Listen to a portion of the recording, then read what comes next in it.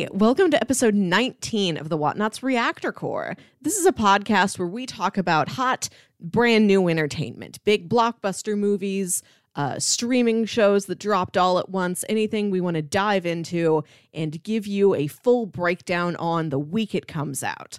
My name is Melissa Wilkinson, and I am joined by Kyle Springer. Hello, we nailed it. Third time is the charm. Yeah, we've had some technical difficulties here, but I am excited to be here. Yeah, this one is a long time in the making. Yes, I'm excited. We are talking about Artemis Fowl this time. The brand new movie that just hit Disney Plus, based off of a hit series of novels. And yeah, it's been like 20 years in the making. Oh boy. Yeah, to fill in the audience, this is a young adult fantasy book series, came out like a couple years after Harry Potter. And I, for one, picked up the first book the year it came out. I was 10 years old. And in the back, there's a little ad that says, if you break this magic fairy code that appears in the book, you could win a role in the upcoming Artemis Fowl movie. So this has been promised since the books debuted 20 years ago. And we've been waiting for this movie for 20 years. And the properties have changed hands, and it ended up in development hell. And it was supposed to come out like last May. It's gotten delayed twice. Disney and now finally Fox, and then right, a lot of things have happened, and then finally Disney was like, okay, this is a streaming service thing, we'll just put it on Disney Plus, which is good for me, I suppose, because this means I just get to watch it over and over again in the privacy of my own home as an adult nerd who should have had this movie when I was actually the same age as the characters in the book, but it didn't happen. There you go. So, fun fact, I have never actually read Harry Potter by myself. Oh. I've always had other people read it to me. Same thing goes for Artemis Fowl. I've never actually read those books like myself. When I was younger, that's something that my dad and I used to do, is we would just had a book and he would read the book to me. And we would do like a chapter or two each night or something. And we've read most of the Artemis Fowl books. It's been years since we've read one of them. But I think we made it to like the fourth or fifth one. So it was good. It was a lot of fun. Yeah, there are 8 books in this series. The last one came out in 2012. I have read all of them. Especially the early ones I have read multiple times, and I'm in the middle of rereading the series now. I'm like partway through book 5, so this is all, I know an obnoxious amount of details about this. Good, because as much as I am a fan of this series, I don't remember much of what actually happened in these books, so that'll be helpful. But we're here to talk mainly about the movie. Yes. And all of that stuff. So we'll do what we normally do our general thoughts and all of that stuff, and then we'll do some housekeeping and get into spoilers. So, Melissa, now that we have finally seen the movie, what are your thoughts? Did you like it? I did like it. It takes a lot of departures from the book, but it does. I understand the departures it takes. Making this book into a movie, first of all, is challenging enough, and making it for a completely different audience 2 decades after it was written is also a challenge. But I see what the movie's trying to do, and there's a lot of little details in it that I do appreciate that are pulled directly from the books. Like it was a fun time. I've watched it twice. It's not everything I hoped and dreamt it would be, but I'm just very happy it exists at all. I'm happy to have this instead of no movie at all. Yeah, I think I'm in a similar boat, but I didn't like it as much. It's kind of what I expected, though. Like I didn't expect it to be amazing, but then I kind of forced myself to set my expectations lower when I saw a review on it. I think it was IGN. They gave it a 4, and I was just like, oh, okay. Well, it's not excellent. I don't know if it's a 4. I might put it at like a 6, 7-ish. Yeah, well, I don't know about that, but yeah, it's something that I lowered my expectations on, and then going in, I felt a lot better prepared of just like, oh yeah, like it's not a great movie by any means, but I still had fun because I got to watch this movie based off of a book that I really enjoyed when I was a kid. And I think the word that I would use to describe it is cute, if that makes sense.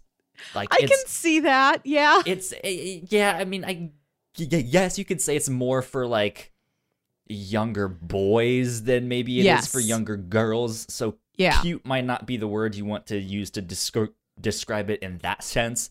But I think, when you just look at it in hindsight and just like at what is happening and the friendships that are made and stuff, it's like, oh yeah, this is nice. This is cute. Yeah, the movie's got a good heart to it, even if a lot of the relationships are different and there's a lot of character development that's off or that feels weird because they're trying to put it's more than just like the first book. Like they're trying to put some development from later books into this movie. The movie's also only 95 minutes long, and it does feel kind of frantic trying to fit so much into 95 minutes. Mm-hmm. So yeah, don't expect greatness, but it's good. Yeah, it is pleasant. Popcorn flick. Yeah, it's a pleasant film. So there you go. Synopsis. Let's do a synopsis of the movie, just a short one for people who might have not checked it out yet and are still on the fence. The movie takes place in Ireland, and there's a 12-year-old boy named Artemis Fowl II. He comes from a very rich family, and his father, Artemis Fowl I, is like an antiques dealer and like an art curator. And his dad teaches him all about the fairy world, all of the old fairy legends and like Celtic mythology. And his dad goes away on a business trip and doesn't come back. And then Artemis sees this news broadcast that's like, well, we've found the remnants of Artemis Fowl's boat, his mega yacht, and it's led us to this and this. And we found out that it looks like he's been stealing art throughout his entire career. And the little Artemis is like, well, my dad's not a criminal. My dad's a good guy. And he uncovers that fairies are real. Fairies have always been real. And going back through the generations, the Fowls have been the human protectors of various fairy relics. And his dad had some mysterious fairy relic called the Aculos that now these bad fairies are after. And so he has to like fortify his mansion from all of these fairy forces that are going to converge on him and try and steal this back. There you go. Indeed. Yeah, so it's a good little action adventure movie. There's not very many big set pieces. It kind of all just takes place in the Fowl Manor. There's a few like CGI sets. But yeah, it's not a big movie. It's actually kind of small. So there you go. Yeah, I think we should get into housekeeping and then move on to spoilers and start breaking the plot down a little bit more and talking about it.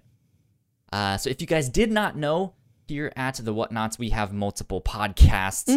You guys can find out more information on our website, thewhatnots.com, as well as your favorite podcasting platform of choice.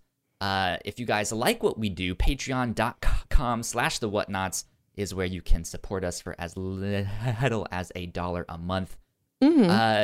Since we do this show periodically, it's not a regular show. You might not have noticed, but we actually took a week off here at the Whatnots because of the Black Lives Matter protests going on in the United States as well as around the world.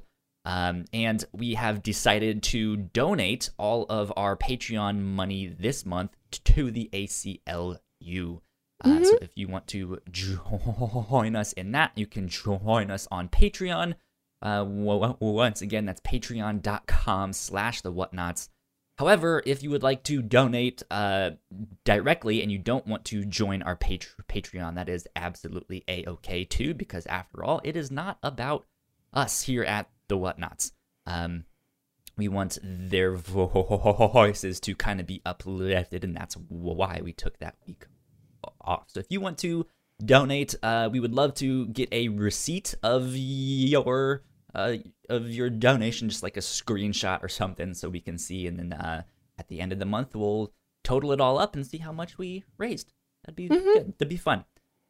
Let's see. That being said, you can get all kinds of episodes early on our Patreon. You can get all kinds of bonus content. In fact, we just started putting up some Patreon exclusive content from the Reactor Core here. Melissa, you and I just watched a bunch of movie trailers from the 90s and reacted to those, and that was a lot of fun. And we have some more of those coming down the road as well. So good stuff. Be on the lookout for that. Last but not least, we would like to give a big shout out to our Patreon supporters at the $5 tier. So thank you, Sam, for helping us out and keeping the mics on. We appreciate that a lot. Thank you. It means a lot, for sure. So, okay, house has been kept. Let's see if we can get into spoilers here. There we go. Spoiler graphic. We have gotten into it. Okay. Yeah. I don't know if it works unless you tell me. What I need to do is figure out how to make like a custom, I don't even know what you call it, I guess, audio device on my computer. I know you can. I just haven't looked into it yet on a Windows thing where I can basically route all of my desktop audio to you. That way, so you can hear all the jingles, you can hear all the spoiler stuff, or if I'm playing the trailer or something in the background, you can hear it too. We'll figure it out down the road. Maybe this next week. That's what I'll do. But yeah, spoilers. So let's start. I guess at the very beginning of the movie, which is actually kind of the end of the movie. Yeah, it kind of loops around. The first thing we see in the movie are all of these news reporters converging on Fowl Manor, talking about how Artemis Fowl I was found to be this criminal. He's attached to this band of all these secret conspiracies to like steal all these artifacts and art pieces from throughout history. And we see the law enforcement taking away Mulch Diggums, as we will come to know him, who's a very prevalent character in the books. Yep, very much and so. Then he was always one of my favorite characters. Yeah. He's good. Yeah, this is a different take on Mulch than in the books, but I still enjoyed it, and it's played very consistently. It's a nice performance that Josh Gad gives in this movie. Yeah, I don't know if I liked him as much, but it was more so because of his voice. There was something that was just like overly cartoonish. It was this like raspy voice, which I didn't mind as much. But then he does this weird thing with the volume of his voice, where it seems like he's screaming the entire time. He does. And it's just like, this is a little weird. Raspy screaming. Yeah, but he's also the narrator, which is why I was also just like, this seems like a weird choice. It's like this overly raspy, cartoonish voice, and he's the narrator? Like that, I don't know if I like that, but... He is an odd choice out of all the characters to be the narrator. Yeah. Like, I feel like the butler would have been a better choice to narrate it, but maybe not. Oh, I feel like the movie is served well by there being a narrator, because the books have it's just heard in this like it's told in this like third person omniscient style, and there is a lot of information and a lot of backstory and a lot of jokes packed into just the way Owen Colfer writes the books, things that are outside of character dialogue and internal monologue and all that. So I understand this movie needed a narrator, but yeah, Mulch would have not have been he serves it well enough, but I do think about like, what if Artie was narrating it? What if Butler did? What if Holly did? Yeah. What if there was just like an omnipotent narrator, like it's Hitchhiker's Guide to the Galaxy or something? Yeah, something like that I think would have worked well. But besides that, I thought Mulch was fun. Mm-hmm. Like you said, in the book, he's a little bit different. I think in the book, he actually is more of a dwarf. Like I never pictured him as a like human-looking character. If that makes sense. Yeah, this movie the books have a large cast of fantastical characters like elves and dwarves and fairies, and there's a centaur. And it is interesting to see how they are translated to the film. When we get eventually to the underground fairy city, there's a big variety. There's entirely CGI creations of like these little imps. There's actors that have like CGI over them, like with those goblins where you can tell it seems like there's somebody underneath that in like a mocap suit or whatever. And then there's a lot of just like humans with prosthetics on. It's a little bit of everything, and I did kind of appreciate that it wasn't all like an entirely CGI creation, that we had some just good old stick-on pointy ears to rely on. But yeah, some of them do look like almost a little bit too human. Yeah. Mulch in particular, like they cast a lot of little people to play the dwarves, and then it's just regular Josh Gad, however tall he is. And they make this joke that he's like weirdly tall for a dwarf, like he's this like he's got this medical condition where he's too tall and none of the other dwarves accept him, and he wishes he was shorter, and he's like, I'm just like 3 feet taller than I need. I don't like this. Yeah, he kept saying he was like Dwarfus Giganticus. Yeah. Or something. So it was just like, okay. I don't remember if that's in the book. It might be something where it's like, Mulch is a whole 2 inches taller than most other dwarves. Like, it is not exactly like that in the books. And I could tell that Kenneth Branagh just worked with Josh Gad before and was like, I want him back. I'm going to bend a lot of stuff to get Josh Gad in this. Yeah. Mulch Diggums gets arrested.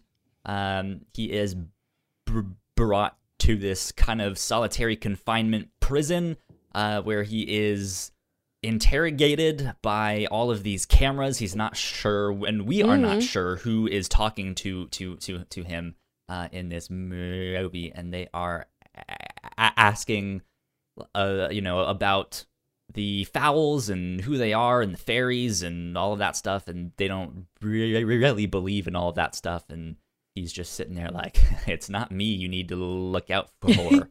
it's Artemis Fowl, and it's not the father either, it's the kid. Yeah. Like everybody thinks the father is this criminal mastermind, and he is, but for this specific plot that Mulch is being investigated for, it's like, oh no, you need to talk to the 12-year-old boy. Now, remind me this. In the first book, is the father still alive? Is he still there? Or because I seem to remember that we thought the father was dead in the first book. Okay. See, this is how the book's plot goes, because the movie takes the basic framework of it, but changes a lot of the details. In the book, Artemis knows that his family has a criminal past. Right. Like, the Fowls have always been, like, just legitimate enough to avoid any kind of persecution from the law or anything like that. They've always had, like, secret shady dealings. And his dad is considering going straight. And he's like, I'm going to do one last criminal mission, and that's it. Then I'm going to come back, and the Fowls are going to be, like, real legitimate business people. And Artemis Jr., in the book, his mom calls him Artie and calls his dad Timmy to tell them apart. So Artemis, he's really embraced his family's criminal history, and he's kind of dreading, like, oh, I have to stop stealing and forging things? Oh, I don't want to do that. And while his dad is off on this final criminal mission, his ship sinks, and he goes missing. And Artemis holds out hope. It's like, no, that wouldn't have killed my dad. I believe in my dad. I know he's got to be somewhere. Maybe somebody kidnapped him and is playing the long game. They just haven't contacted us for ransom yet. And everybody else is like, he's dead. He's dead, and you have to move on. And then with him out of the way, like the family's finances are suffering.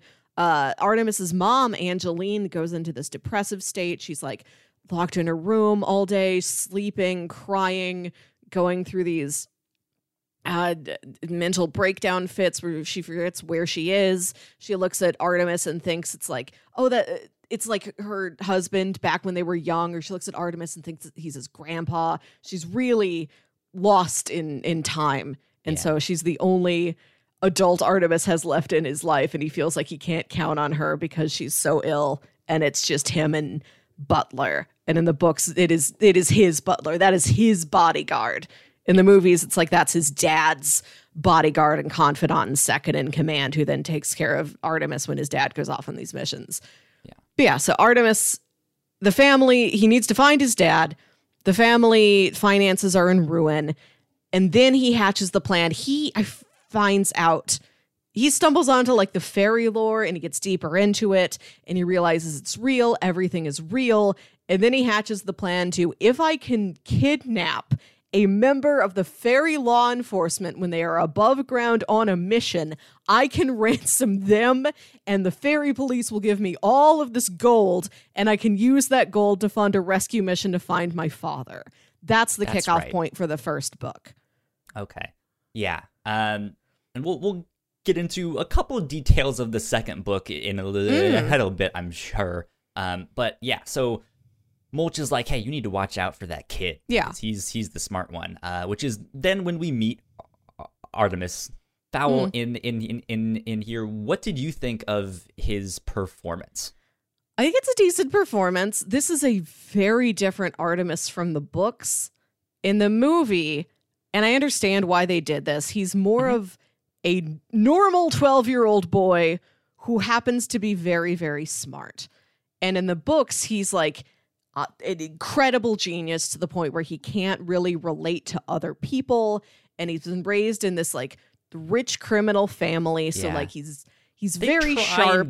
Give us a little bit of that in that like school thing. Yeah. But yeah, it like his performance came off to me as more robotic than it was like, I'm so much better than everyone in this room, and I am also an evil criminal genius. You know, right, we're seeing just like, I'm a 12-year-old and I'm smarter than you. This is not fun. Right. Yeah, in the books, he's already a criminal genius, so he's that going for him. He's also like, here in the movie, this is an Artemis that wears like a t-shirt and a hoodie. He goes surfing in the ocean outside the Fowl Manor. He's riding like this sort of skateboard type device through the woods. And in the book, Artemis is always wearing a designer tailored Armani suit. He never does anything physical. Like, he just hides inside and just studies and does experiments all the time. And he's just this like prissy, fussy, standoffish, sharp little child man who can't relate to anybody. He's the criminal mastermind that knows not to do his own dirty work. Yes. And just like, I'll have someone else do it, or I'll manipulate them so that they do what I want them to do. And this one, he's a lot more like a kid. Just like what you would expect a kid to be. And I understand that somebody looked at this book and was like, this is very hard for an audience to identify with. Can we normal this up, please? Can he wear a t-shirt and do a sport? Yeah. So we see Artemis's father go on his next criminal mission, or I guess we don't know exactly what. He was just like, I have to go for work and all that stuff. And then his helicopter crashes, and his father disappears. And so it is a whole similar thing of like, is his father still alive? We don't know exactly yet. But very quickly we come to find out that his father has actually been kidnapped by the fairies by a fairy by the name of Opal. I don't remember the last name. Opal Cowboy, who is one of the big threats in the book series. She's the villain of like 3 different books. Oh boy, it's Cowboy. Yep.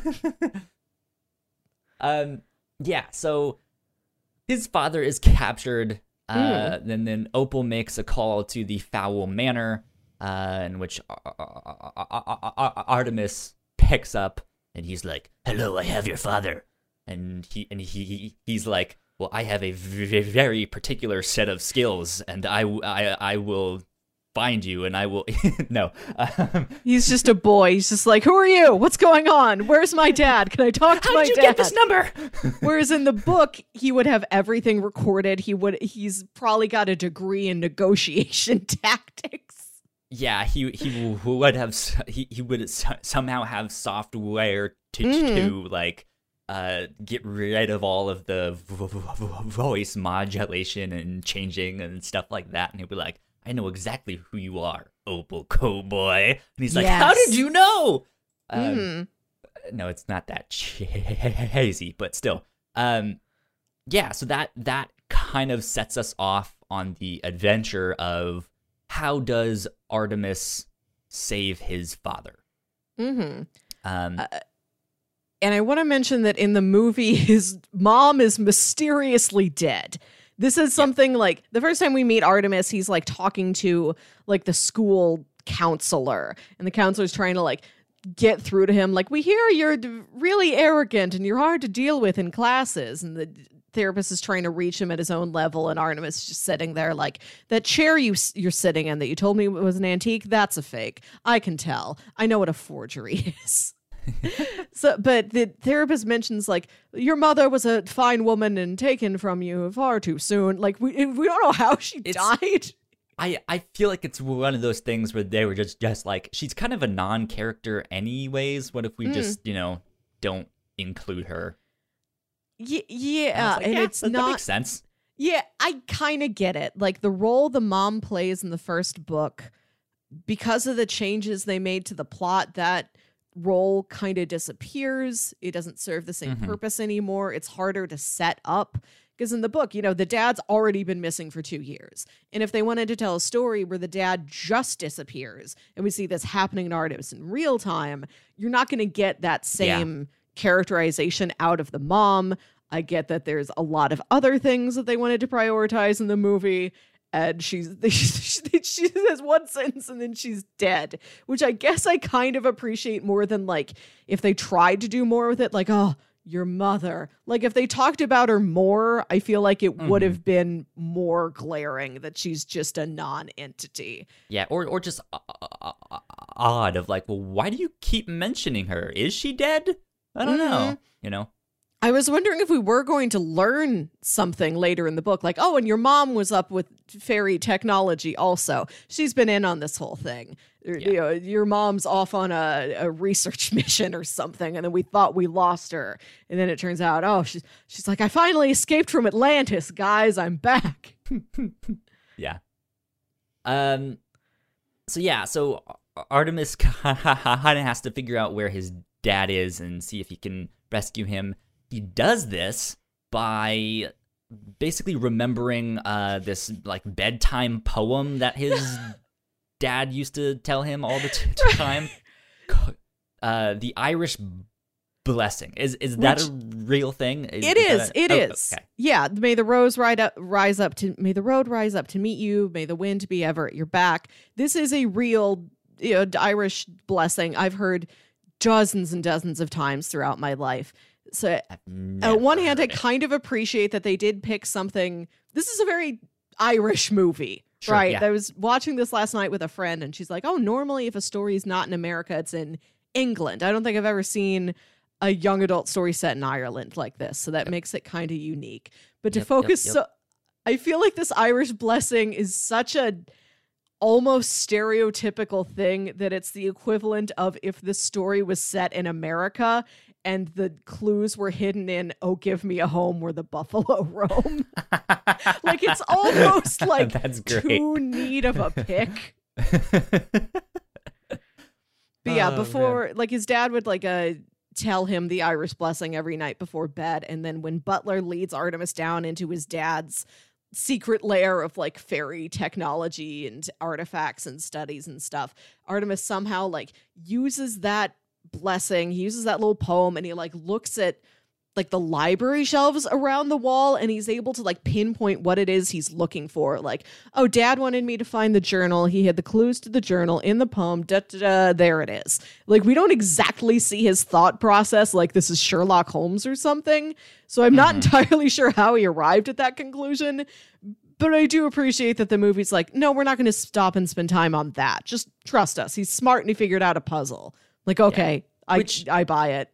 Yeah, I buy it, but on the other hand, like, that was one of the things I loved so much about the books, is that he was this genius, and him figuring these things out was not necessarily instantaneous, but you got to see how he arrived at that stuff.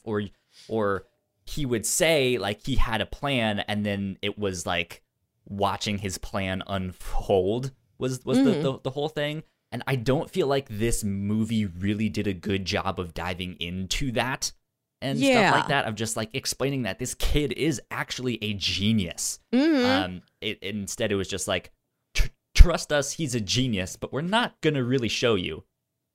Right. There's a neat part in the books where Artemis gets a hold of, like, the fairy Bible, essentially. It's like this little book that every fairy carries around with them that is their history, you know, their virtues, their rituals, all of that. And it's written in this fairy language. And there's a scene in the book where he's trying to figure out how to translate the language, and he's figured out the characters, but he can't figure out how to actually read the book. And he's like, okay, right to left isn't working, left to right, up and, you know, vertically. He's trying everything, and he stares at it, and he's like, wait a second. And he, instead of doing it on the computer, he prints the page out, and he starts cutting, like, lines out with an X-Acto knife and rearranging them because he's figured out, I think the text goes in a spiral. I can't configure my computer to read that because no human language reads like that. Let me stop and do this with my hands and lay this out for me. And then once I get it, then I can teach my computer how to read the code in a spiral. It's a really neat moment. And and here in the movie, it's just sort of, he figures this out. He gets it. Like, we don't spend any time on, like, the research and the study and the, like, coming to terms with, like, the puzzle solving and, like, the coming to terms with, okay, fairies are real. That's kind of thrown me for a loop. How do I use this now? Yeah. Even further down in the movie, like, when he has the plan to steal the Akelos thing, like, he says he has a plan, but we never hear what that plan is, or, like, why he's doing these things. It just happens, and it's just like, okay, I guess that was his plan. I don't understand why, but sure, that works. The movie glosses over a lot of points that I wish we did get to spend more time on. I wish it picked its detail breakdown scenes a little bit better. So he finds out fairies are real, which he kind of knew but didn't really believe. But then he finds out all of that stuff is real, and that's when he starts hatching his plan. So let's jump over to the fairy world and start meeting and introducing some of those characters and stuff. We've already kind of talked about Mulch Diggums. He is also a criminal, though he would call himself an artist. He is a tunneler. Yes. What dwarves can do is that they can unhinge their jaws and eat the dirt and process the dirt and basically fart it out the other end, any of the waste that they don't need. They are human tunnelers. And this is preserved in the movie, and I appreciate that they didn't shy away from that. Later on, we watched Josh Gad unhinge his entire jaw, say, like, it's feeding time is what he says. It's feeding time. And then he dives into the ground and eats a bunch of dirt, and then it shoots out through, like, old-time heart boxers. Yeah. Now, I will say that I did feel like him unhinging his jaw and diving in to make this tunnel was less of a joke than it is in the book. This was actually more scary than I expected it to look. It's such a jarring, bizarre image. Yeah, and then they do this thing where he's in the tunnel and the camera is you, the wall, like the end of the tunnel, and you just see him like chomping at you, but it's like dark and dirty. It's you lit can't by a really headlamp. see much. Yeah, it's weird and it's scary. I appreciated it. I'm glad they didn't shy away and try and make this normal. They're like, no, we're going to make this exactly as weird as it is in the book. It's not that it needs to be normal. It's that it is this joke that he farts it out, that he poops it out. And he has this butt flap on his outfit in the books. So half of the book, his butt is just hanging out. And it's just like, oh, his butt's out. He's about to tunnel. And it's just like, it's this whole fart joke. Right. And they don't make the fart joke with. I mean, they kind of do, but it is not enough. Yeah. This is taken down from the books quite a bit. But what I mean is that I like that they kept it in at all and didn't make it like he's just a regular tunneler, like that guy in Atlantis, the Lost Empire, Mole. You remember there's like a tunneler character, right? Drill thing or. Yeah, I like that they didn't try and like clean it up to where it's like, oh no, he's just good at digging, with tools like any other person. Like they didn't go as far as the books did, but they kept the fact like, oh no, you're going to watch him unhinge his jaw several times. It's going to look frightening. We're going to let it be as frightening and as jarring as it should be. Yeah, I mean, it's true that would be frightening, but it's just like I don't know, man. This is a children's movie. But yeah, so we see him. He has been arrested. He is being processed and put into jail. It looks like he is being put into their Supermax jail. I forget what they called it. It's called Howler's Peak, which is the jail in the books. That's a detail that came directly from there. Good. Yeah, and he's just like, oh, I've been here before. I'll be out soon enough. I'm down. I'll be fine. Meanwhile, we also see Holly Short, who is my hero. Yeah, one of, if not like the best characters in the books series. She is fantastic. What did you think of Holly and her performance and the whole fairies and their technology and stuff like that? I liked Holly. She does have a very different feel to her from the book because they changed the context of her character. In the book, she works for the Lower Elements Police Reconnaissance Team, or LEP Recon is the joke in the book. Yeah. And she's the only girl on the team. Which is actually a brilliant move. Just like, oh, Leprechaun. Yeah, I get it. It's like, that's good. I like that. I feel like Owen Colfer wrote that joke and then wrote the rest of the series around and then wrote the book after that. Right, but she's like really dedicated to her job. Like she loves like the action and the thrills of it, but also has a real dedication to protecting people, making sure people are safe, following the feeling of the law, not the letter of the law. Like she's been a rule breaker. She's been a rule bender, but it's always to the point of, look, I do whatever I need to keep everyone around me as safe as possible. If my commanding officer tells me, no, it's too dangerous, don't go into that situation, I'm still going to disobey orders and go in there if I believe I can help somebody. And she's like the only girl in this boys club of this law enforcement team. She's trying to break through, like she's trying to get noticed. And in the movie, the team's much more diversified, which is good, but it takes away that whole element of her character. She's just sort of like another officer.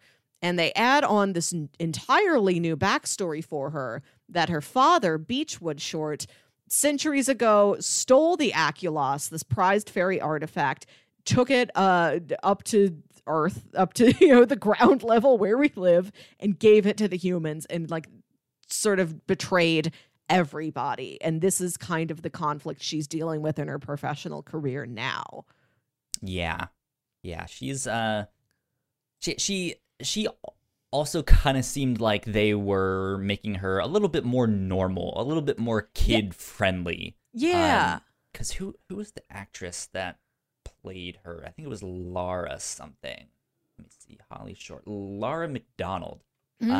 In this role, I don't know if they did much to adjust her height of like how tall she actually is. But she does seem like she is more girlish, if that makes sense. Like she not in a like more feminine way, but just like she is more of a kid. If that makes sense. I don't know. How old is Lara McDonald? Does IMDb say here? Let's see. I'd be curious to know. Because Holly, Commander Root mentions to Holly, you're 84. You're young. Yeah, well, so fairies live a long time. Yeah. Because it's Commander Root, who is her boss, right? Who's like, I'm like 804 or something. I forget what she says. But yeah, she has this like childlike face with these really girlish features, and it does put her on par more with Artemis. So I liked that. Yeah, I appreciated that. In the books, it's a little vaguer. It seems like maybe Holly's supposed to be the equivalent of being like college age, maybe. In the movie, you look at her and she seems like she's 16 or something, and Artemis is 12. You're right, that does kind of close this gap between the two of them and make them more peers, which is something that they eventually come to in the book through all of this strife and disaster and fighting and saving each other. Yeah, the movie does a lot to put them more on each other's level. It makes her younger, and giving her this new backstory with her dad makes her a very neat mirror to Artemis, that both of them are dealing with these parental legacies, and they don't know how to handle them. Yeah, oddly enough, I hadn't seen the movie that I'm about to mention when I first read these books, but in my mind, I always like oddly kind of pictured her as like a John McClane from Die Hard type of character, where she is just more of this like everyday like I'm a cop, but I'm like taking like I will take the extra steps necessary to actually keep people safe and stuff like that, and she will go the extra mile, but was still the action hero, which in this one she's a lot less of the action hero. She is more of a kid and is still figuring things out and is like wanting her peers to notice her and stuff like that. Notice me, senpai. There's a bit later in the movie where her like mechanical wings that she has as part of her flight suit get stuck in a chandelier in Fowl Manor, and it's during this big action scene, and it keeps cutting her, and she's like, my wings are stuck, help me, somebody help me. I'm like, in the books, Holly would figure her own way out of this problem. She'd just like use her gun, or she'd like taunt the troll to come knock the thing so it snaps, and yeah, so I mean, despite that one scene, I didn't really feel like they damseled her, or like damsel in distress. Yeah. Like she was competent. She did know how to do all that stuff, but that scene in particular, I feel like everyone was kind of damseled in distress. Like no one knew what to do or how to fight this thing. They were all just like, I hope this works. I like this Holly, but I miss some of her scrappiness that she has in the books. Yeah. So, good stuff for her, though. But yeah, I mentioned Commander Root, who is like the leader of the police, the leprechaun horse there. I don't really have much to say about her performance. I thought it was good. That was kind of exactly what I expected. Yeah, this is in the book. This is This is a male character who kind of represents like. Didn't remember that. Oh, yeah. Commander Julius Root, who's like what the public expects. He's like this grizzled old police chief, and like he sees the potential in Holly, and he's like, you know, I believe in you, kid, but as the one girl on the team, you gotta work harder and better than anybody else to prove yourself. But I'm on your side, but I'm gonna give you tough love. Like, that's who he is in the book. And the characterization is similar enough in the movie, but it's played by Judi Dench, which is neat. She's growling the entire time. You were talking about what Josh Gad is doing to his voice. Judi Dench she's talking like this. And okay, fairy team, we're going above ground. There's that one scene. I think it's her and Mulch, right? Where they're talking, and he says something along the lines of like, "But do we have to do it this way, where we're just grunting at one another?" And her response is just. There's a line I really appreciate in that scene with them later. In the books, Mulch has no respect for authority, and he's the one person who always calls Commander Root Julius. Commander Root hates it, but can't get him to stop. And there's a bit where Mulch is talking to Root in this movie, and he says, where is this? He's trying to like get on her good side, and he's like, Commander Root, do you mind if I call you? Actually, I don't know what your first name is. Like, he's trying to do the same thing he would do in the book, but in this, because, you know, they changed the role. It's like, oh, I don't imagine Judi Dench's name is Julius anymore, but they don't tell us what it is now. Right, could be Julia. Yeah, like they don't tell us. I like this nod to the original source material combined with a nod to look at how we've changed it. I like that joke better than if he did start calling her Julia or something. Yeah. Now, why am I blanking on the name? Who the Centaur's Foley? Name? Foley, that's another right. one of like the best characters in the book. Yeah. Foley was good. Some of the animation was a little bit strange, I thought, but then it's one of those hard things to think about where you're just like, well, if centaurs actually did exist, how would they move? Like, what would they look like when they run? And you're just like, I actually don't know, so I'll just let it slide. Yeah, you did as good of a job as anyone can. Yeah. I like this Foley. Foley's a character who's not described physically very well. It's just like, yeah, he's a centaur. We don't know what he looks like. We don't know what he's wearing. So it's this guy with like his half his head is shaved and the other half is like this long, straight hair, like a mane. But it's super, super long that it looks like it's just falling down. And he's wearing this like side. crisp uniform coat, and he's like prancing around the circle of holograms, like he also has Iron a skirt Man. on. I think most of like some sort of a kilt in the front. Yeah. Interesting. Yeah. Like, it's all this very cool, polished looking setup in the movie. If horses could wear pants, how would horses wear pants? Would it only come be here on to the answer back this two today. legs or on all four legs? So it sticks with a kilt. Yeah. The simplest answer, the Occam's razor. Yeah. No pants. The centaur's kilt. Yeah, in the books, Foley is literally the guy in the chair figure, and I was so disappointed that this movie did not show me what a centaur chair looks like. Just him trying to sit in one. God. Like it's like a wheelie office chair. I'm like, show me what that looks like for a centaur, please. Oh, this that is would have all been I've great. ever wanted. Right, like the way he is in the books, amazing. In the movies, it's like, yeah, there's Foley. He's a genius. He built all this stuff, and he's just sort of at Commander Root's right hand, like feeding her all of this techno information. And in the books, it's like, no, he's like a genius on the level of Artemis Fowl for the fairy community, and he's also like just pretentious and a jerk and really sarcastic and really snarky, and like nobody really likes working with him, but they can't get rid of him because he's programmed everything. Good. Yeah. In the books, he's more of like a Dennis Nedry from Jurassic Park character. Sure. Yeah. And that's kind of what I was expecting. Like, he's like, I'm wearing a Hawaiian shirt because nobody can stop me. You know, my console's covered with snacks. I just have this little office where nobody can bother me and I don't bother anybody. It's all like screens and wires and junk food. And like, Holly and him are both kind of misfits on the team, so they're best friends with each other, even if they don't really connect to other people. I love him in the books, and I like him in the movie too, but it is more like, he's just like, yeah, I'm just another smart person on a team. He was their like IT person in this, and he just seems like an IT person, but not like the sleazy IT person.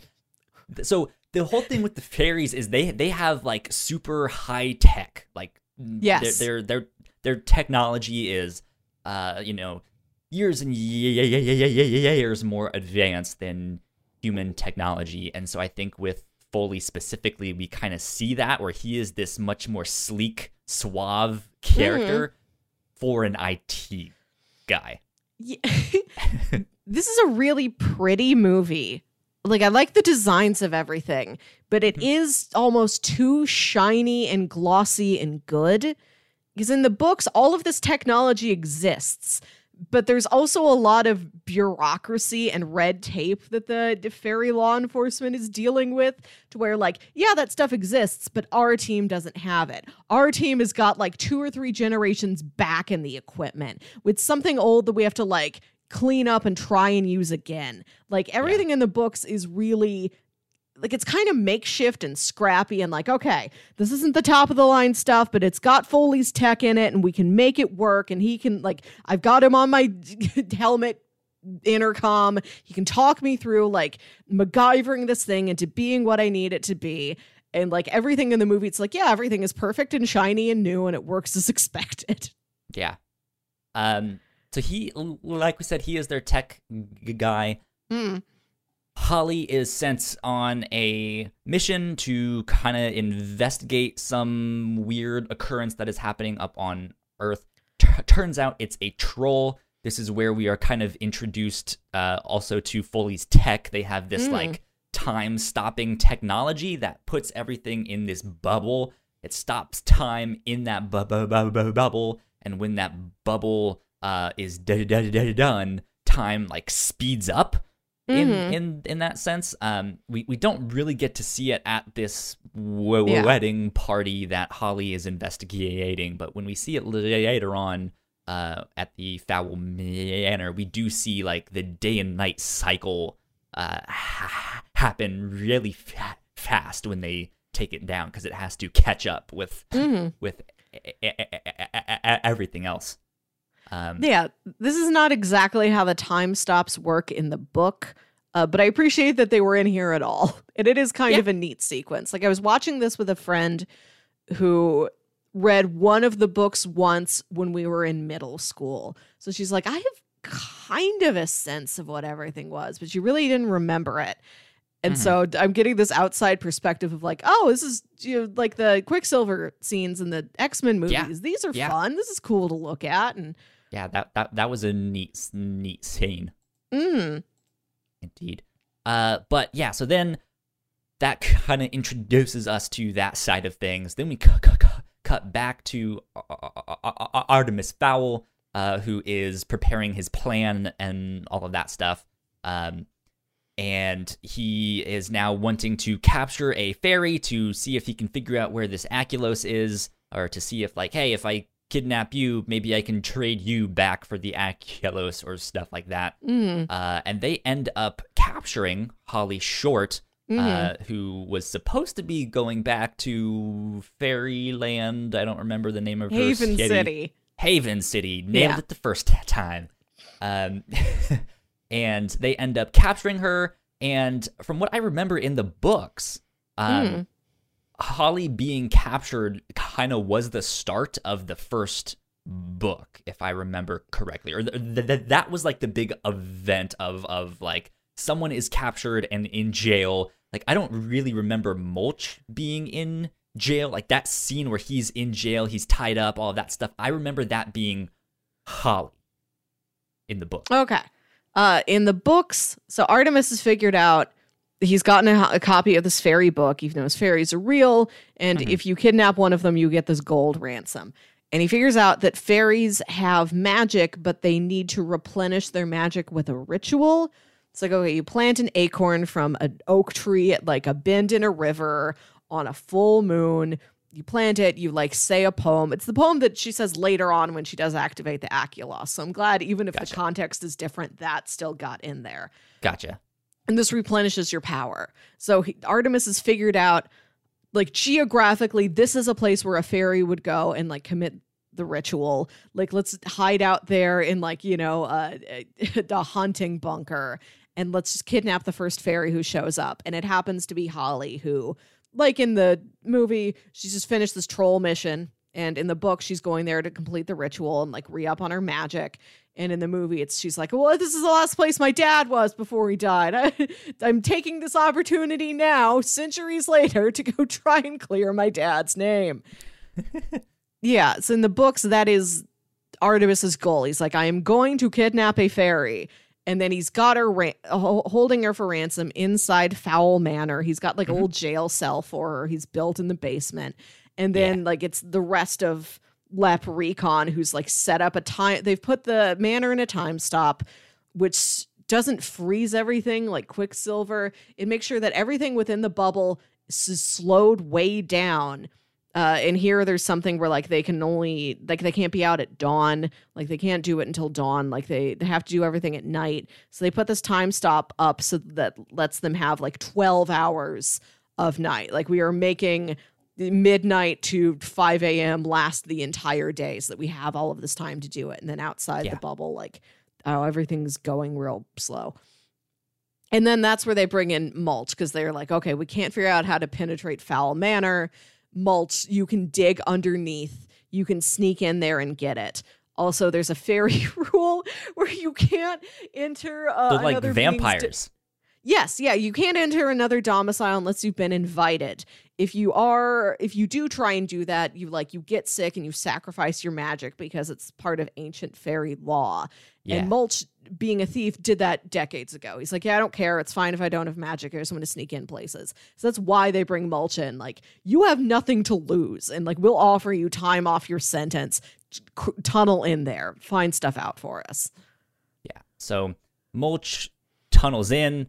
And he's meant to go steal. Well, this is one of those things that they kind of glossed over. That I was just like, I don't necessarily understand what Artemis's plan is exactly. Yeah, he had Holly Short kidnapped, so that he could get the fairies to come negotiate, so that he could trade her for the Aculos. However. Yeah. Unbeknownst to us, we still don't know where the Aculos is, but it seems like Artemis does. We also know that the fairies don't know where it is. I think there was a line earlier on in the film that it's been lost for centuries and stuff like that. So the Aculos in the... No, I just wanted to say that, like, the Aculos in the movie is like a textbook MacGuffin. It's just a thing everybody is after. It's not anything in the book. It might be something that's mentioned in, like, the last couple books that I haven't read as often. Like, I've only read once or twice in my life. The first couple books I've read over and over again, like, since I was 12. Yeah. That's not in there. It is not a thing. It seems like they might have just invented a MacGuffin for the movie. So I honestly didn't pay attention to tracking it that closely because I recognized it as like, it's just a plot device to move things along. Yeah. I want to pay attention to all the characters. I don't care what they're doing because I know it's not anything I recognize. So Mulch Diggums makes his way into Fowl Manor. It seems like he's there to break Holly out, but as he's walking down, he's like, oh, this painting looks a little strange. Huh, that's weird. And he opens it up, and it's a safe. And then he picks this safe using what little magic he does have, and he uses his beard to, like, pick the lock and do all of that stuff. And he opens it up, and he finds the Aculos.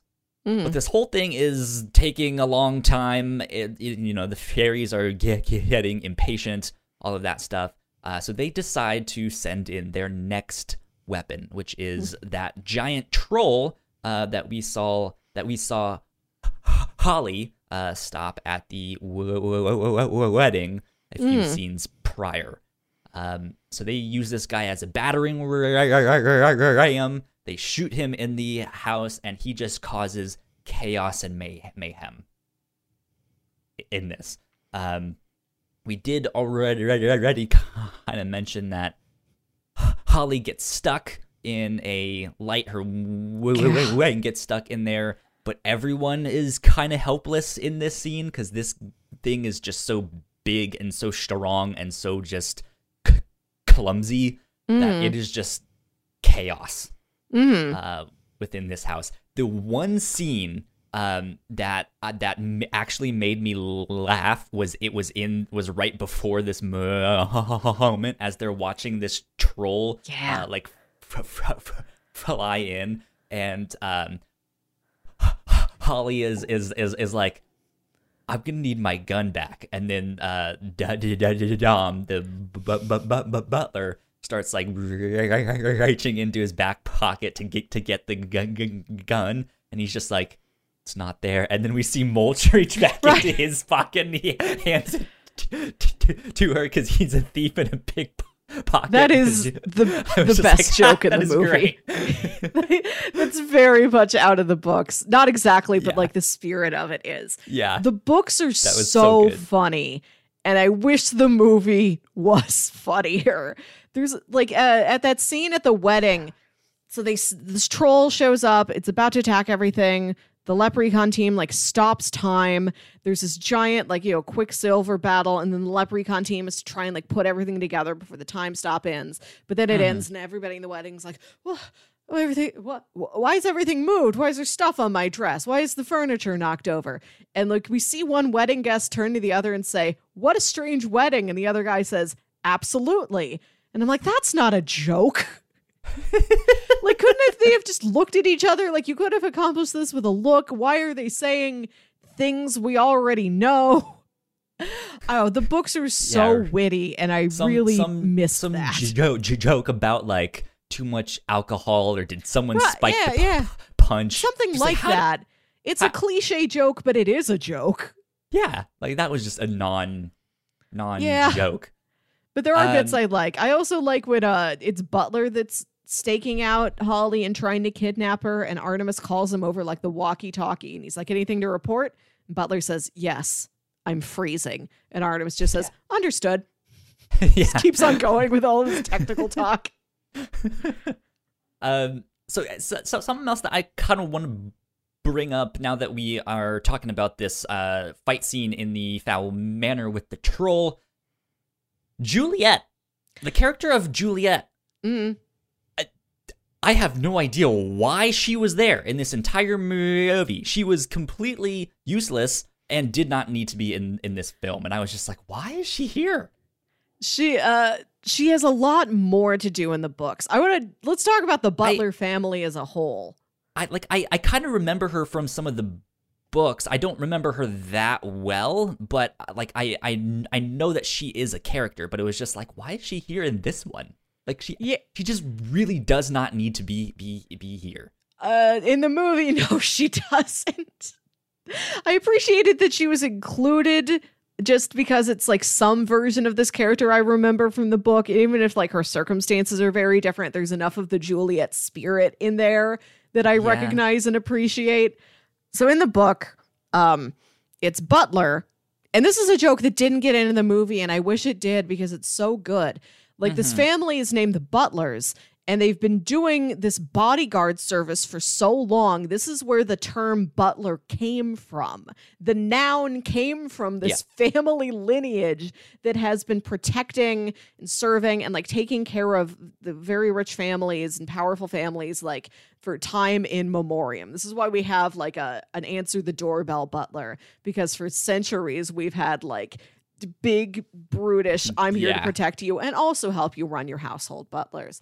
They don't make the joke in the movie. They just say like, here's Domovoy Butler. Do not call him the butler. you could call him Dom or Domovoy. And I'm like, no, you can't call him that. Because there's something in the books where it's like, the butlers, if you have a butler, they are known as butler. Like, you do not know their first name. This is secret. And there's a part in the third book where he's like on his deathbed and Artemis is like saying like, oh, don't worry, old friend. Like, I'm going to figure this out. And Butler, I'm going to get you out of this. And Butler's like, just call me Domovoy.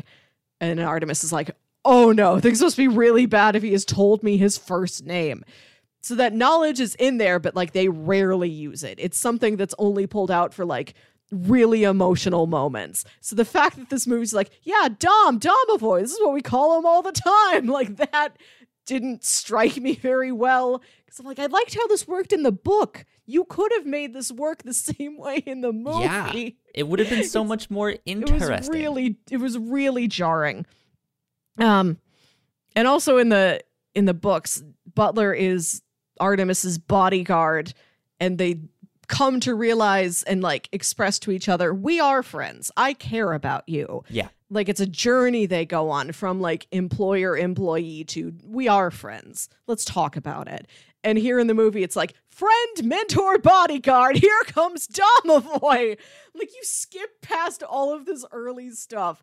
I like you, but this could have been a little bit closer to the books. This was the one thing that I was fussy about. They like skipped all of the character development and was just like, let's have the developed character. And it was like, well, that's cool and all, but now we get no character development. So he's just this like cardboard cutout butler kind of thing, like bodyguard thing. I don't even know because you can't develop this.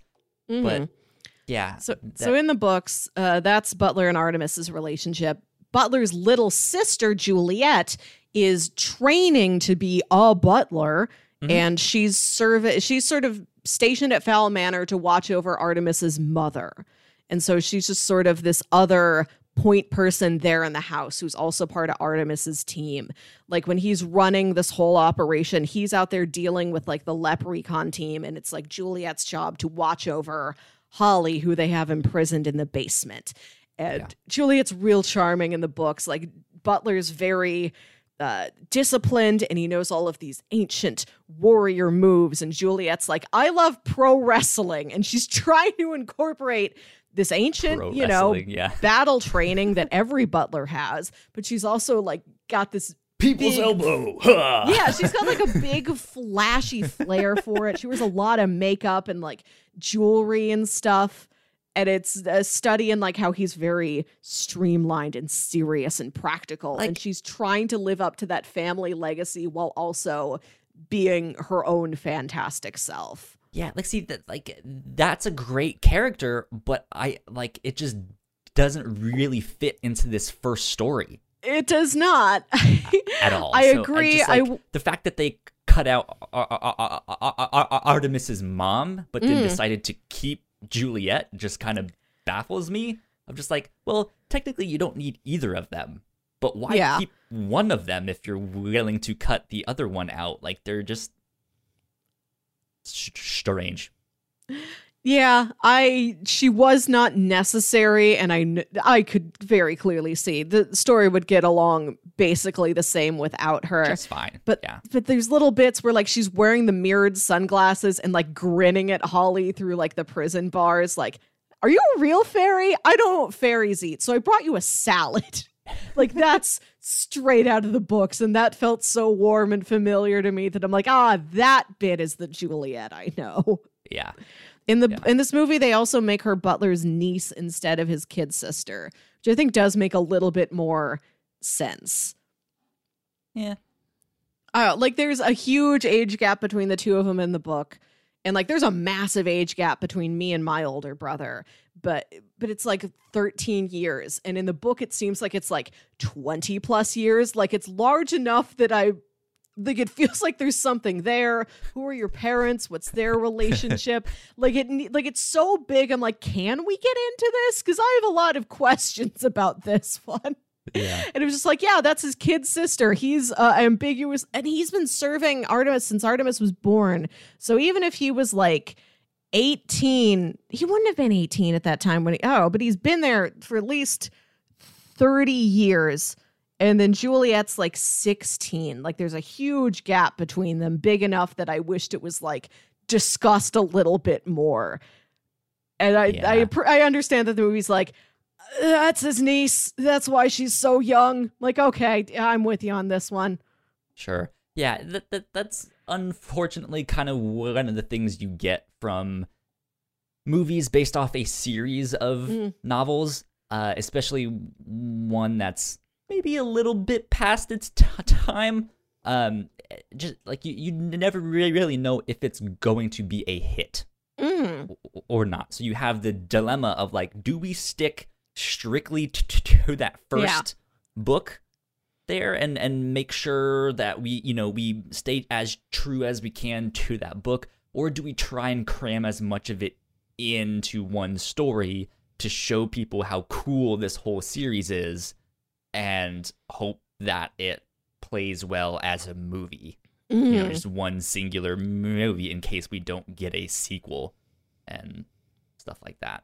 I was watching this movie and recognizing how checkboxy it was. Like, okay, we have to fit all of this stuff in here. And it's just like, here's Juliet. She's not organically here, but here she is. Here's Briar Cudgeon. Here's his storyline. Like, all this stuff is shoved in there. And it felt like they're going down the checklist of, here's everything we really wanted from the books. Like, tick, tick, tick. I'm like, I can see what's happening, but it's like really kind of frantic and a little baffling. And this is a book that doesn't totally make sense from the perspective of being either something that fans recognize or something that an everyday person recognize. Because I was also watching it like, if you show this to just a person, I bet this would be so bewildering. I don't know if this really makes sense to anybody. Yeah, just the fact they gloss over so much, I think will lose a lot of people. Just like they're not explaining any of this. Yeah, why are there so many characters that just movie? Yeah, they introduce characters that they seem like they're going to be important, and then they basically just don't mention them again, or they have like one scene. Like you just mentioned Briar Cudgeons. We haven't talked about him at all. I now correct me if I'm wrong, but from what I remember in that like first book and in that second book too, there is kind of this like conspiracy plot going on in the fairy police of like he is the spy, he is the one that's trying to kind of take over and do these things. As we see in this movie, he's kind of released by Opal, and then it's like, okay, you're gonna spy for me. And then he has like the one scene at the end where he like tries to do a coup, and then they're just like, yeah, we're not gonna listen to you. And then they don't, and then they move on.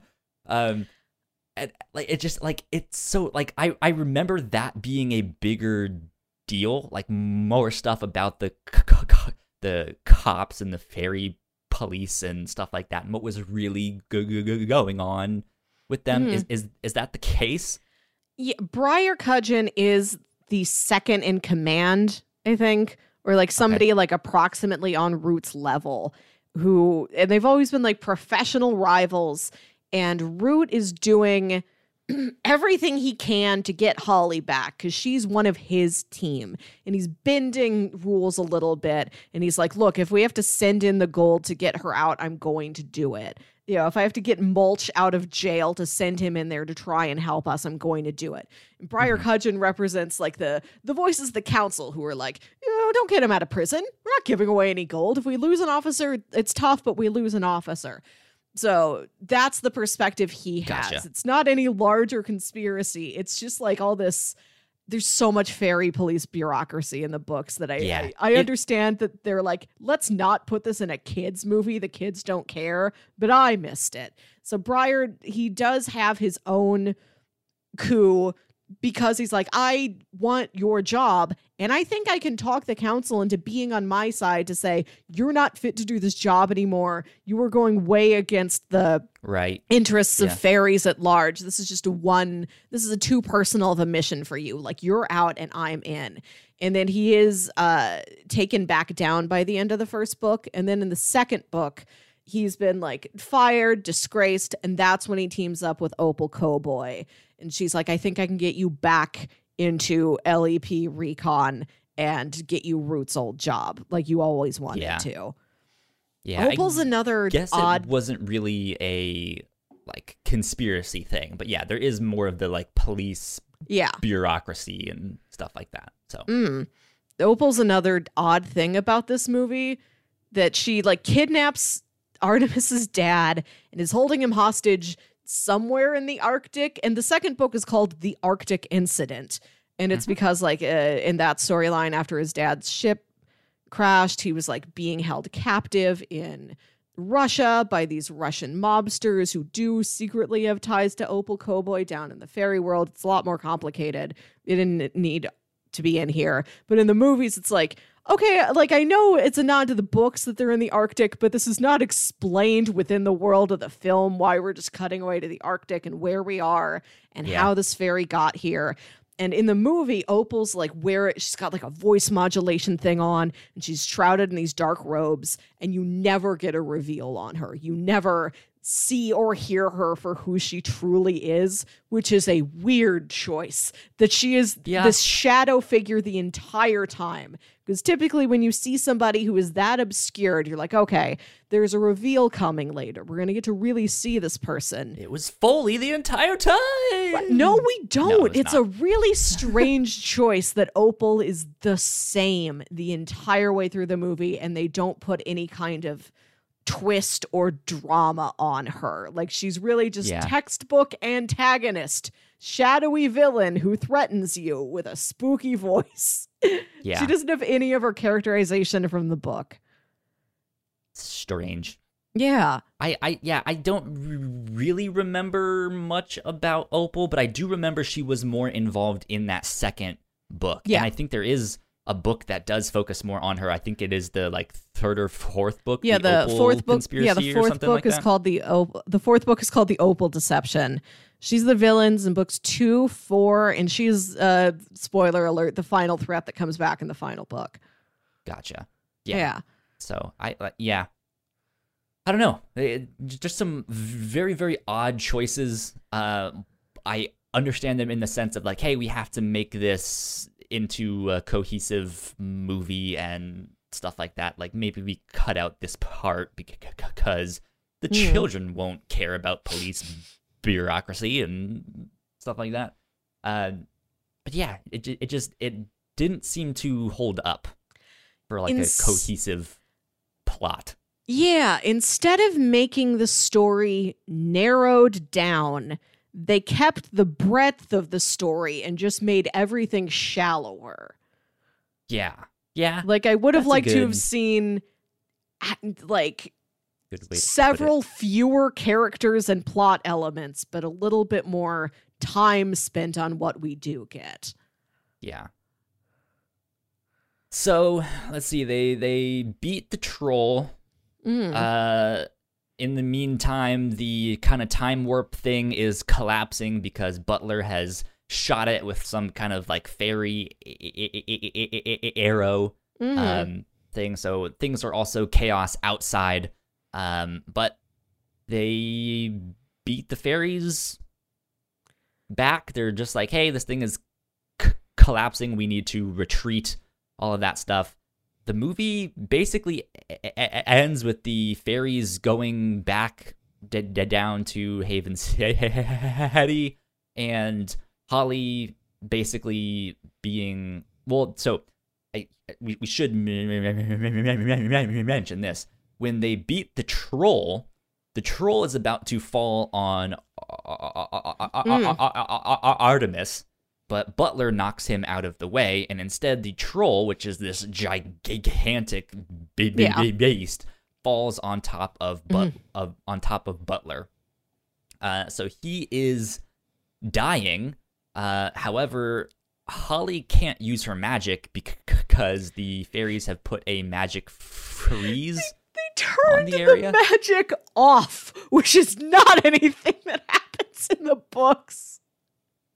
Yeah, I thought that was strange. I mean, I do like the fact that they have the technology to block it if they want to. Like, that makes sense. Like, we have EMP devices, we have signal jammers and stuff like that. Like, it would make sense that if their technology is that far advanced, maybe they have something that can knock out magic, right? So Butler is dying and Holly can't save him, but at the last second, it comes back on and Holly saves Butler, so he comes back to life, and they use the Aculos to bring back Artemis Fowl Sr.,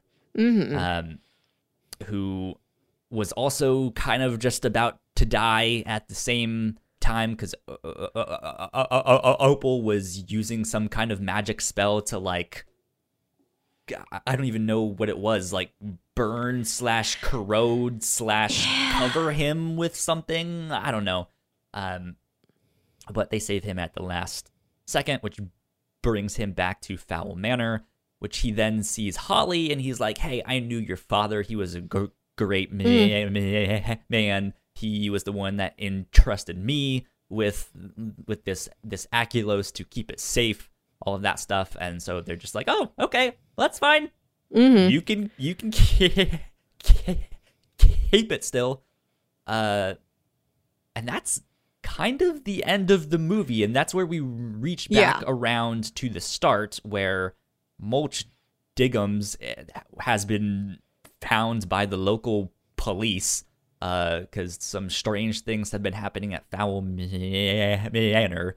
They arrest him and bring him out to this like solitary confinement thing with a bunch of cameras. It's like me sitting here right now speaking into this camera, or like Melissa, who right now cannot see me because I only have one web camera. All that stuff. Yeah. I mean, who knows? But yeah.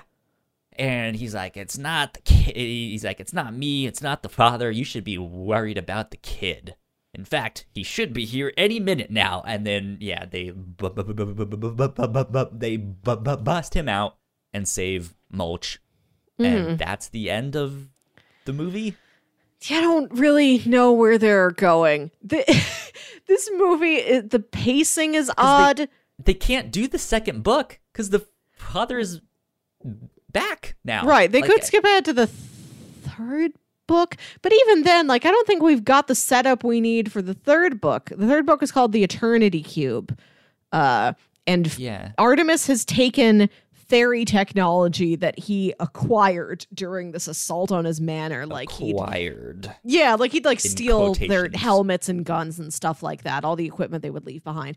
And he's dismantled it, and he's built this supercomputer, and this other tech industrialist steals it from him. And he comes to the fairies like, okay, guys, I screwed up. I need your help. We have to get this technology back from him, because if he figures out how it works, he can like track it back to you.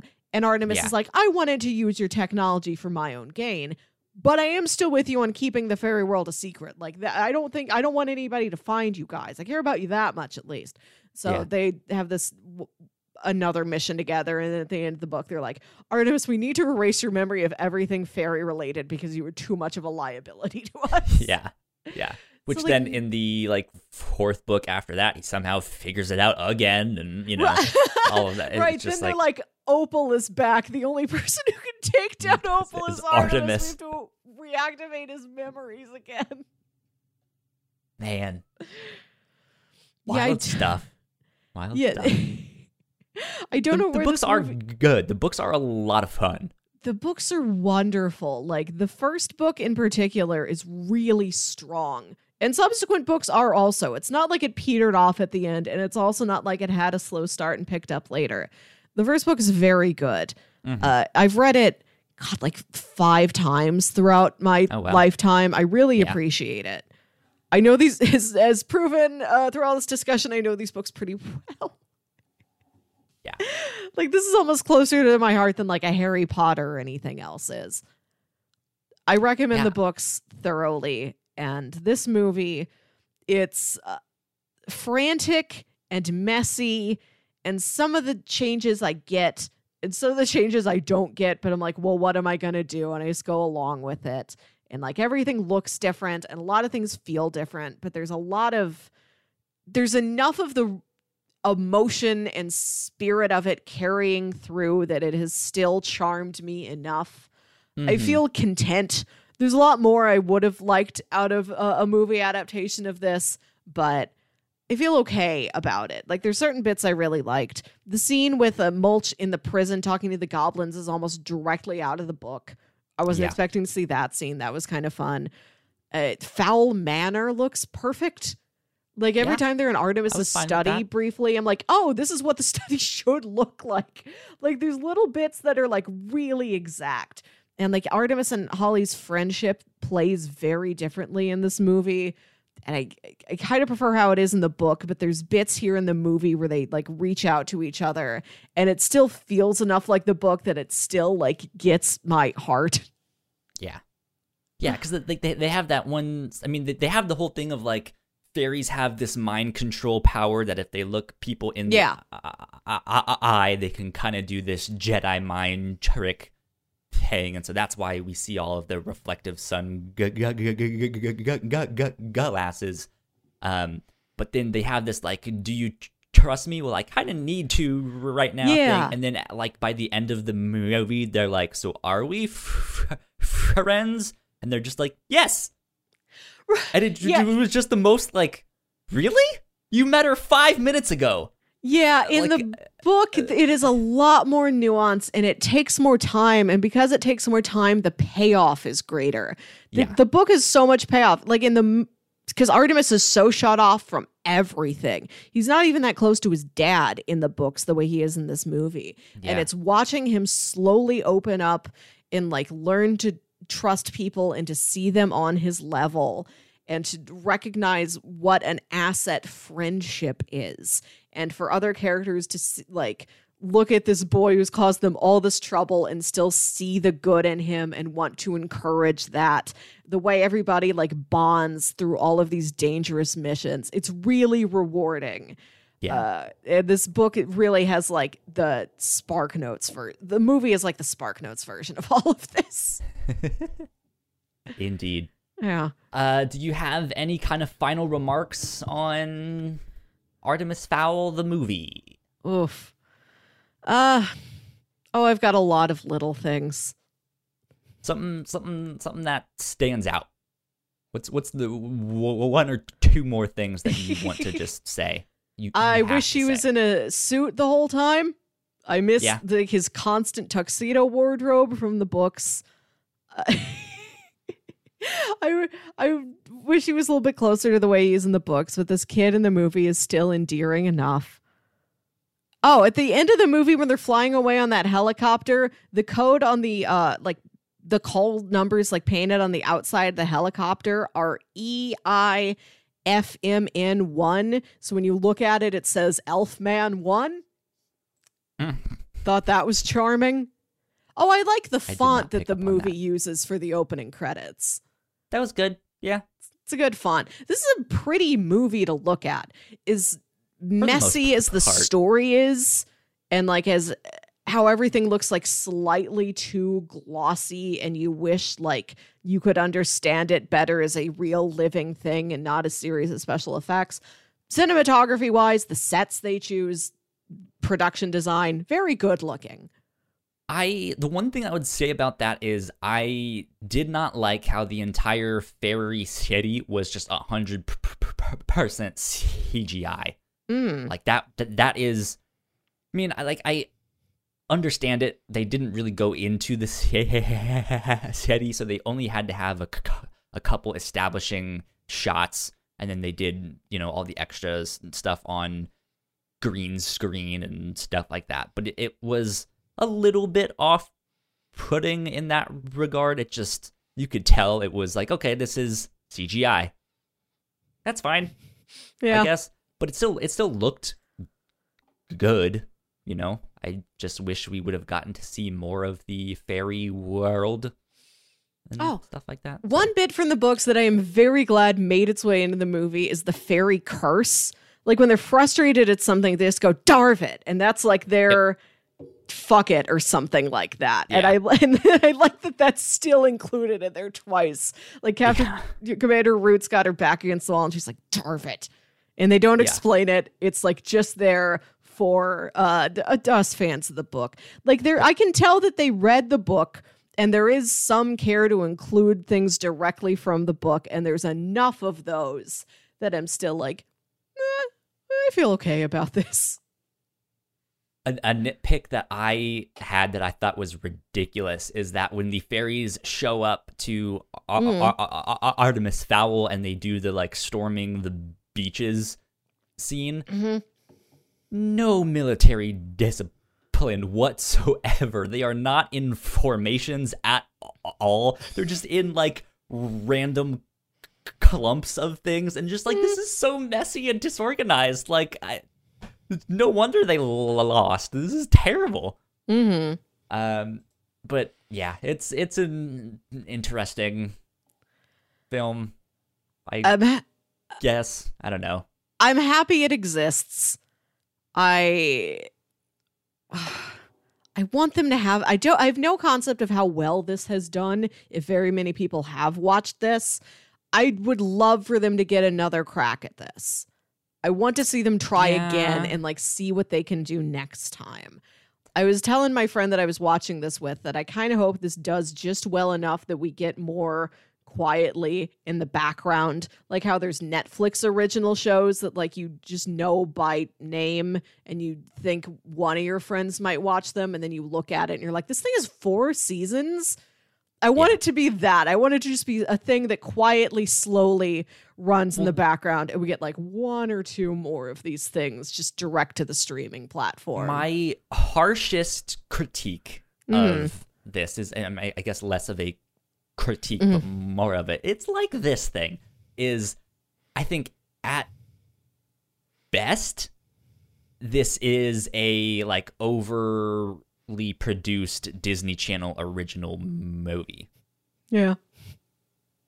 So I can see, since it did go straight to Disney Plus, I can see them doing another one. But yeah, it hasn't done very good. I don't know about watch numbers and how many people have watched it, but looking at Rotten Tomatoes, it is sitting at a 10% right now with an audience score of 21%. That still feels too low to me. Like this is, I would call this you kind of mentioned it too, that we are fans of the book. Yeah. We know more about that stuff, which I also kind of said the books kind of had their time. Like they're not really in the mainstream right now. It was when we were younger, 10 years ago, 15 years ago, right? So I think people coming to this new are gonna be like, I have no idea what is happening or why it's happening. Like we have that extra bit of information of just like, okay, I can see what they were going for. They almost did it. So it's not as bad as some people are saying, but it's still not great, you know. But that's that. I think it's still worth watching, and worth watching enough that I want to see another attempt at this and how this thing could be fine-tuned. Last thing I want to say is that one of the screenwriters for this is Hamish McColl, who we recently did a film of his on the Review Show, one of the other podcasts that we do here at the Whatnots. He was one of the screenwriters for Paddington. Oh, Paddington is much better than this movie. Oh, yeah. Miles ahead, light years ahead, fairy technology ahead of this one. And fun fact, he was also a photographer on the 1998 Parent Trap. Oh, that's a good movie. There you go. People don't talk about how good of a movie The Parent Trap was. He was also the screenwriter on Mr. Bean's Holiday and Johnny English Reborn. There you go. The other screenwriter was Connor McPherson, but I don't know. I'm not familiar with anything he's done. He did the Eclipse. What's Endgame? That's not Avengers Endgame. No consensus yet? What is this? I don't know. Oh well. But yeah. That was the last thing that I wanted to mention. All that stuff. It's like, this guy is from Paddington. Kind of, I feel like it should have been better than this if he worked on Paddington, because Paddington was so good. Right. I am very curious about the backstory of this film. It being a property that was acquired by another studio 20 years ago. How many hands has this gone through? What were previous versions of the scripts? Yeah. Yeah. Wild stuff. Well, let's see. Again, I'm not sure what will be next here on this podcast. Movies keep getting pushed back and pushed back. I would like to do one on Tenet, potentially, but I don't know if I really want to go out to a theater to go see that. Yeah. But we will see. Maybe Wonder Woman this fall? Yeah. I don't know. We'll figure something out. Because again, we'll have to do something to make this not as sporadic as it has been recently. But don't forget that up on Patreon, we have an exclusive episode of the Reactor Core with some more coming down the road. We were talking about movie trailers from the 90s. It's going to be a part of a series. We have movie trailers from the 2000s coming up next, and movie trailers from the 2010s, which we still have to record and do all of that stuff. So be on the lookout for that. You guys can get that at our $3 tier on Patreon. Go like, share, subscribe, do all of that stuff. We are sitting at 73 subscribers on YouTube, so if you guys could subscribe to us on YouTube, that would be fantastic and help us get to 100. That would be amazing. Yeah. There we go. I think that's all of the stuff. So, Melissa, where can the people find you on the internet? I'm on the internet at WilkyWit, WILKYWIT. Did I spell that right? It's on screen, so if you didn't spell it right, it's on there now. I say it the same way every time, and I took a slightly different run at it, and it threw me completely off of my feet. While I'm there, that's my handle. You can on Twitter and on Instagram. Come talk to me about these books if you have read them. Yeah. I love them. Indeed. You guys can find me at YoKyleSpringer on Twitter and Instagram. If you guys want to stay up to date with all of our podcasts, we are at The Whatnots on Twitter. But that about wraps us up for episode 19 of The Whatnots Reactor Core. So I guess with that, we will see you guys next time.